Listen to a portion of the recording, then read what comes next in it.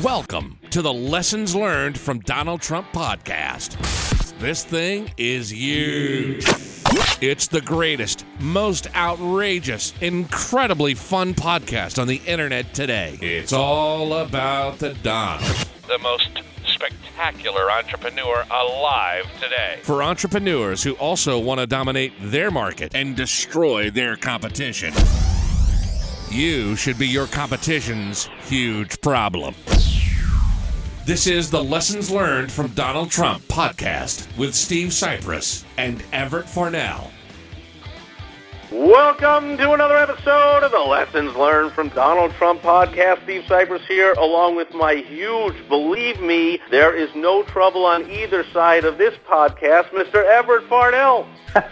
We had to fight off some lefty podcasters. They were trying to throw balloons and stuff at us. It was horrible. It was I condemn any violence on any podcast. I fully condemn it on both sides, the listeners and the host. The fault is equal on both sides whenever there's a crappy podcast. Oh, man. It's amazing. We are living in interesting times, my friend. We are, and yet that is not the topic of today's Lessons Learned from Donald Trump podcast episode. Any of this nonsense with the whatever you think of the ridiculous Charlottesville, whatever was going on.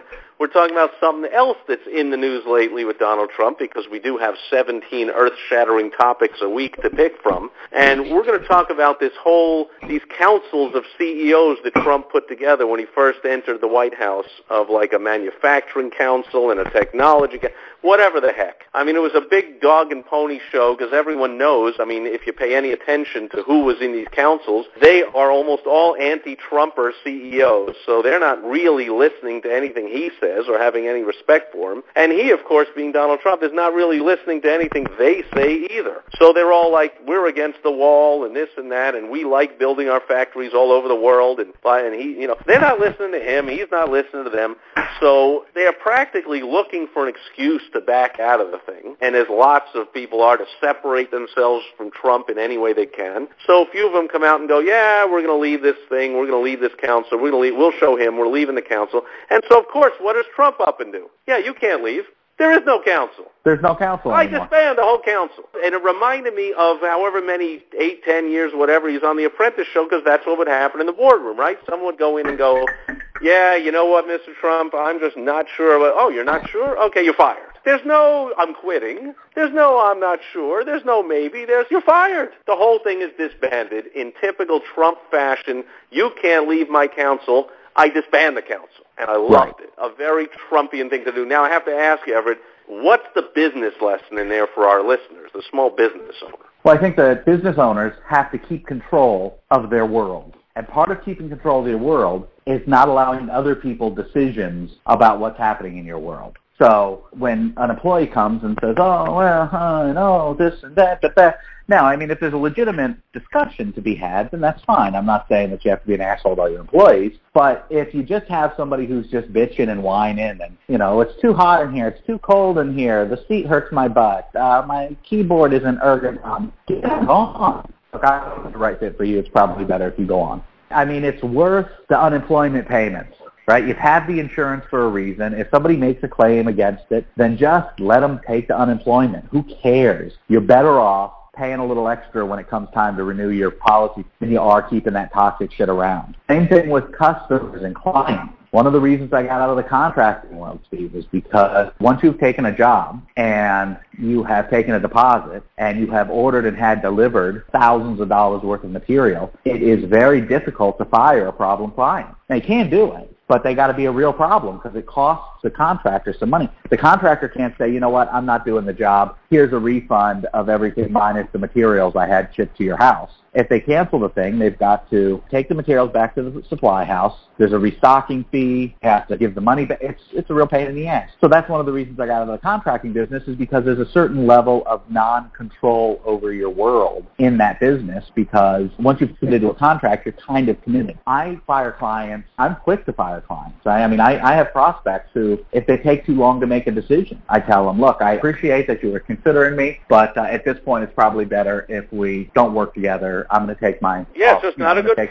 No hard feelings either way. We part as friends. Exactly. Not a good fit. And they always come back and say, well, why are you asking me that? Why is that? Why would you not want to do work? Why would you not want to do business? And the answer normally is because it's my experience that when somebody reaches out to contact me about doing a job, and we talk about the job, and I give them a proposal, as far as the price and scope and everything. Obviously, it can take a day or two or three or a week to make a decision. That's fine. It's a big decision. You're committing to $20,000 or $25,000 or $30,000 worth of work. That's not an insignificant decision, so that's fine. But at some point, it becomes obvious to me that they really, at some point, it's like, look, the only reason you're delaying now is because you want to work with somebody else and you're having trouble getting on their schedule, or you can't really afford to work with me, but you will if you can't find somebody else at my level who will do it for less expensive, or with somebody else who's an acceptable level. Whatever the problem is, the copy, the job, the work is never going to be right. We're just going to end up pissed off at each other, and I'm going to end up refunding your money and telling you to go away after I've spent 15 or 20 hours on the project, and then I'm going to scrap it. I'd rather just avoid all that to begin with. So I keep control over my world, and that's what Trump did. That's what Trump did when he fired the CEOs. Well, we don't like what you're doing. You didn't say this fast enough. You didn't say that fast enough. You didn't come out. You know what? Forget about it. We're not going to have anything. You know what? Don't even worry about it. Go on. There's no counsel. And here's the part that they miss. Trump, and it's amazing to me how people don't understand this. This is another lesson for business owners,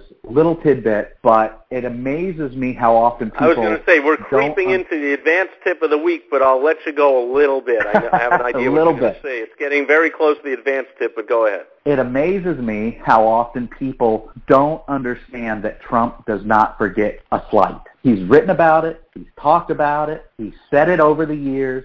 If you've read any of his books, if you watched any interviews, if you've been involved with him at all, involved in studying him at all, you know that he remembers when somebody slights him.